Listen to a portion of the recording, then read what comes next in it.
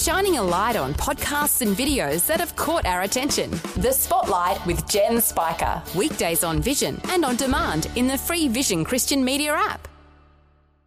This podcast is made available by Vision Christian Media, thanks to the generosity of our supporters. Your donation today means great podcasts like this remain available to help people look to God daily. Please make your donation to Visionathon today at vision.org.au. Today, Pastor Greg Laurie points out Jesus sets us free from our chains, but there's even more to the story. In fact, it's the best part of the story. So here's the picture. You're in the slave market. You're chained up.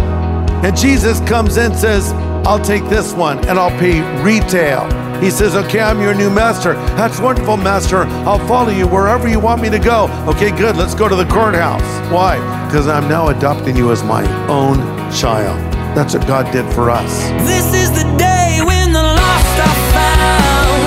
This is the day for a new beginning. Amazing grace, how sweet the sound. Again you hear all the angels are singing. This is the day when life begins. Genealogy is big business these days. And now more than 12 million people have taken DNA tests to learn more about their lineage, maybe hoping they're related to royalty.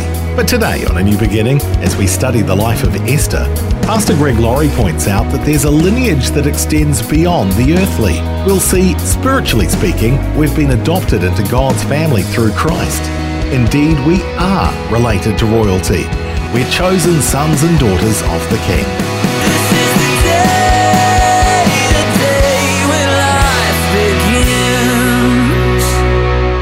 Now, when we last left Esther, a bad moon was rising. The villain of the story, Haman, emerges on the scene, and now he has come into power, as you recall. The king has put him as second in command. And not only that, but the king has given to Haman his signet ring. That would be like giving someone your credit cards or giving them your passwords. Haman had access to all the power of the king, and he hatches this wicked plot to eradicate the Jewish people from the face of the earth. Why? Well, as we discovered together, Haman was an avowed enemy of Israel, descended from the Amalekites. King Agag was spared, and the Agagites were a race of people, and Haman was an Agagite. So he had a blood feud with Israel, and of course, our good friend Mordecai and Esther were Jews, so they would be on his hit list now with this plan. Let's look at Esther 3, starting in verse 5. When Haman saw that Mordecai would not bow down or show him respect, he was filled with rage. He had learned of Mordecai's nationality, so he decided it was not enough to lay hands on Mordecai alone. Instead, he looked for a way to destroy all the Jews throughout the entire empire of Xerxes. Now that would be the Persian Empire. So he's in power. He wants to wipe the Jewish people out, and he gets the king's approval. So Mordecai catches wind of this plot. And so he, being a government official himself, sends word to Esther saying, you've got to do something. Meanwhile, Esther is living in the literal lap of luxury there in the palace of the king. She was secluded and isolated and knew nothing about the plight of her people. So Mordecai is standing outside of the walls of the palace, covered in sackcloth. He's in mourning because of this threat against the Jews, and someone notices him and says, hey, Esther, your cousin's outside, not dressed very well. He looks pretty unhappy. She says, well, send him some new clothes. And they send him some clothes. Talk about missing the point altogether.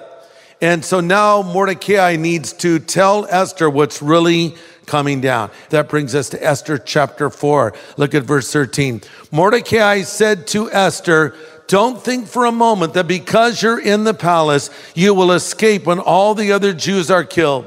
If you keep quiet at a time like this, deliverance and relief for the Jews will arise from some other place, but you and your relatives will die. But who knows if perhaps you were made queen for such a time as this. And so she was chosen by God, and we've been chosen by God. That brings us to Ephesians. Pop over there really quick, Ephesians chapter 1. Why did God choose us? Well, here's the answer in Ephesians 1, verse 4. Just as he chose us before the foundation of the world, that we should be holy and without blame before him in love, having predestined us to adoption, you might underline those words, adoption, to adoption, as sons, by Jesus Christ himself, according to the good pleasure of his will. I heard the story of two brothers who were signing up for Little League. They were to write down their birth dates, which they did. But the coach noticed they were both born on the same year, but they were born 2 months apart. He said, wait, I'm a little confused about you two brothers. How can you be brothers and both be born in the same year, a few months apart? And one of the boys said, we're adopted. The coach said, oh, which one of you was adopted? They both said in unison, we don't know. What do you mean you don't know? How can you not know which one of you was adopted? They said, well, our dad said to us, he loved us both so much he couldn't remember which one was adopted. I told that story to my wife and she said, how could a father be so stupid? I said, you're missing the point. It's because the father loved the boys, both. And we've been adopted into God's family. Notice the verse says in verse 5, according to his good pleasure, that we're predestined to adoption by the pleasure of his will. God is happy to have done this for us. You know, when you have kids, how many of you have children? Raise your hand up, okay? How many of you have grandchildren? Raise your hand. It's different when you have grandchildren, isn't it? You know, because the role of a parent is to raise a child, to be responsible, to teach them what right and wrong are, to help them develop a work ethic, most importantly, to show them how to have faith in Jesus Christ. The role of a grandparent is to fill the child with sugar, give them toys, have fun with them. I'm exaggerating, but the point is that a grandparent can be more indulgent than a parent can be. It's sort of the reward we get for parenting. And it's a punishment on our children for the misery they brought us. Because we return their child to them full of sugar, right? But you know, I do things for my grandkids because I want to. Because I know always with the parents, it's do your homework, go to bed, brush your teeth. So I come to them and say, who wants to go get ice cream and buy a toy? Well, they like that idea. That's my good pleasure.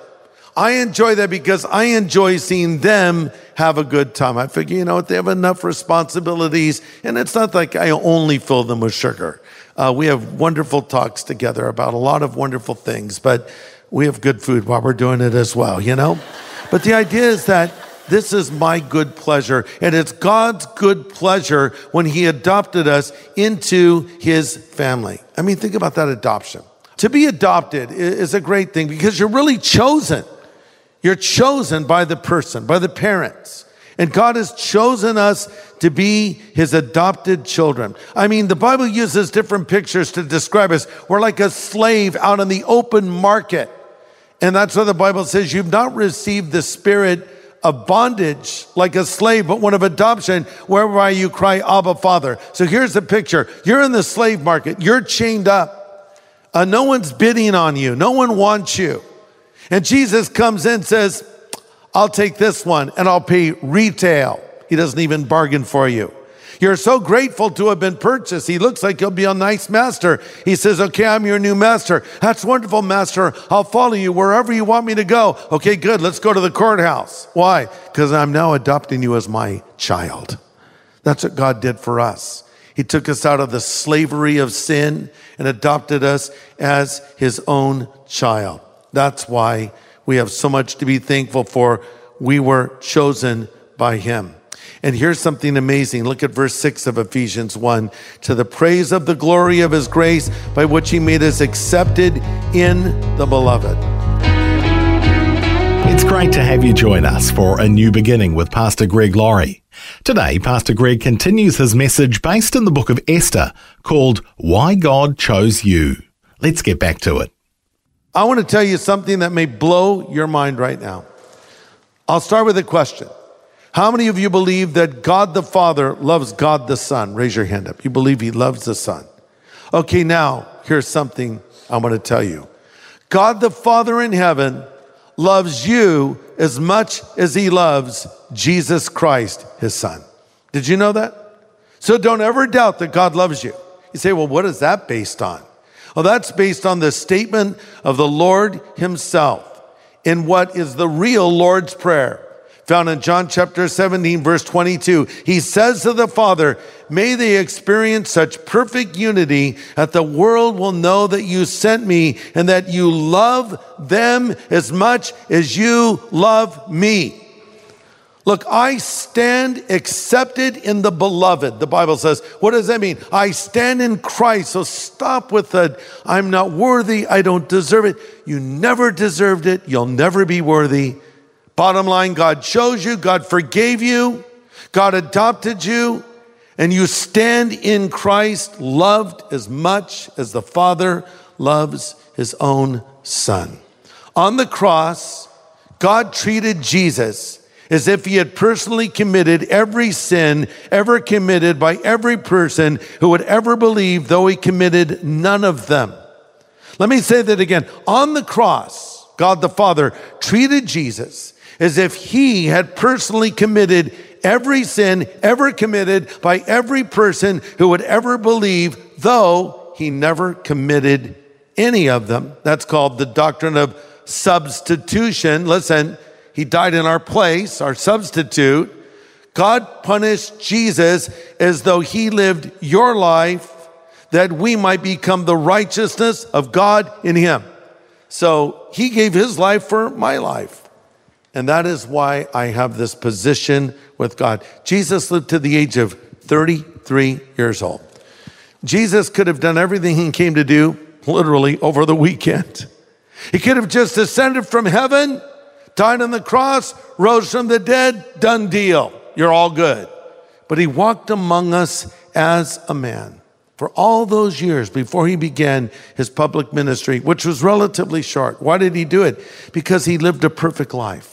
He was righteous in every way, and he passed every single test. 33 years old. My granddaughter Stella and Lucy were talking to me a while ago, and they said, Papa, that's what they call me, how old do you want to be when you're in heaven? You know, people ask, how old will we be in heaven? And it's like, because if you make it to 99, do you want to be 99 in heaven? Probably not. So I said, I don't know. I say 33. That's a good age. And I said, by the way, that was the age of Jesus. And then my granddaughter Stella said, well, that was the age of my daddy Christopher, who's in heaven. Our son Christopher went to be with the Lord when he was 33 years old. And then she thought about it for a moment and said, there must have been a reason. I thought that was interesting. And then Lucy said to me, I want to be 2 when I'm in heaven. I said, you want to be 2? Why do you want to be 2? She said, because I miss the old me. That's Lucy and Stella in a nutshell right there. Those comments. I'm not trying to be a psychologist here for a moment, but maybe when you think of a father, you had a distant father, an uncommunicative father, maybe a cold father. Then again, maybe you had a super affectionate father, a loving father, a nurturing, supportive father. I don't know, but whatever father you had on this earth, I just want you to know that your Father in heaven is better. Even if you had an awesome dad. Or maybe you had, it's true. Maybe you had a horrible dad, I don't know. But your Father in heaven is perfect, and he loves you. And you've been made accepted in him. Listen, you are here on this earth for a reason. God has a plan for your life. God put Esther where she was for a reason. We need to find that reason, and we need to do what we can to bring honor and glory for the Lord. There's 2 things we can do with our lives. We can chase after the empty promises of this world and just waste them, and many do. They waste their entire life. Or you can say, I want God's will. I want to discover God's plan.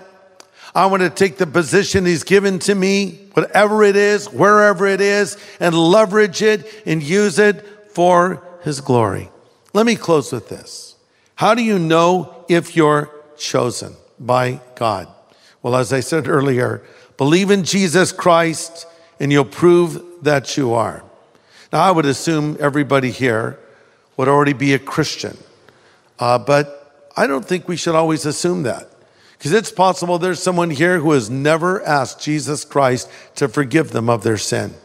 It's possible that one of you is here at this study and you're thinking, I'm not really sure if my sin is forgiven. I mean, I want to think that, but I'm not sure of it, but I would like to be. Listen, remember this. Jesus died on the cross for your sin, and he rose again from the dead, and now he stands at the door of your life and he knocks and he says, if you'll hear his voice and open the door, he will come in. Doesn't say it's all predetermined and you have nothing to say about it. You can open the door or you cannot open the door.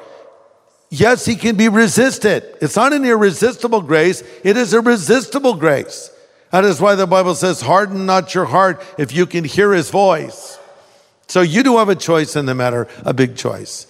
But if you want to prove you're chosen by God, I urge you to believe in Jesus Christ right now. And if you're not sure that you do, I'd like to give you an opportunity to as we bow our heads in prayer. Let's all bow our heads right now. Everybody praying. Father, thank you for loving us so much that you sent Jesus Christ to die on the cross for each of our sins. He stood in the gap for each and every one of us. And Lord, we are so thankful for that. And then he rose again from the dead. And now, Lord, we know that you offer your forgiveness to anyone who would believe. So I pray now for anybody here, anybody watching or listening wherever they are, if they don't know you yet, help them to come to you, help them to believe in you. Now we ask. Amen.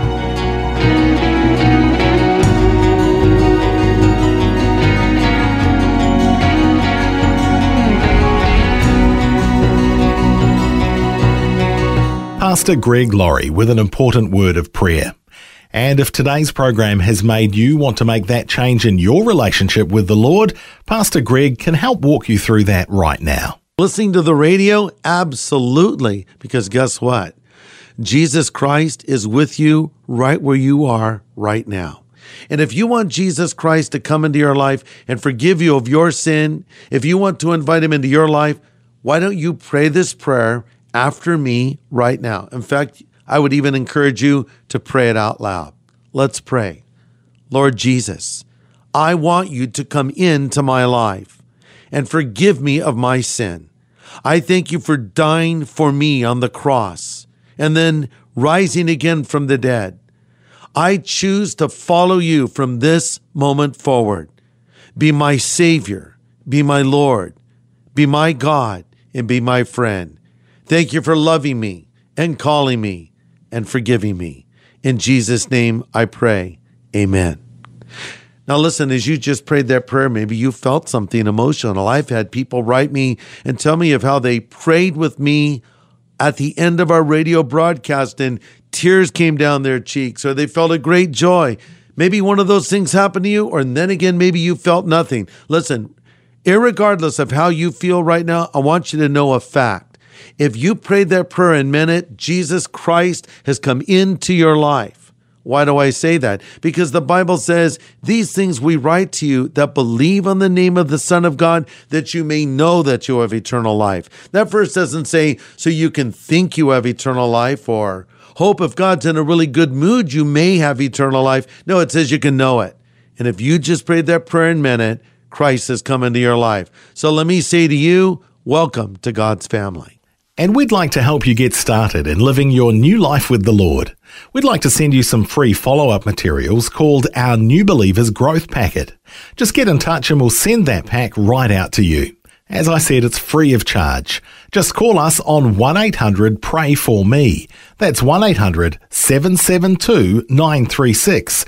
And the team would love to pray with you too. That number again, 1-800-772-936. Next time on A New Beginning, Pastor Greg advances the story of Esther. We'll contrast the two men, Mordecai and Haman. one an honourable man, the other an evil man, and we'll see how each reaps what he sows.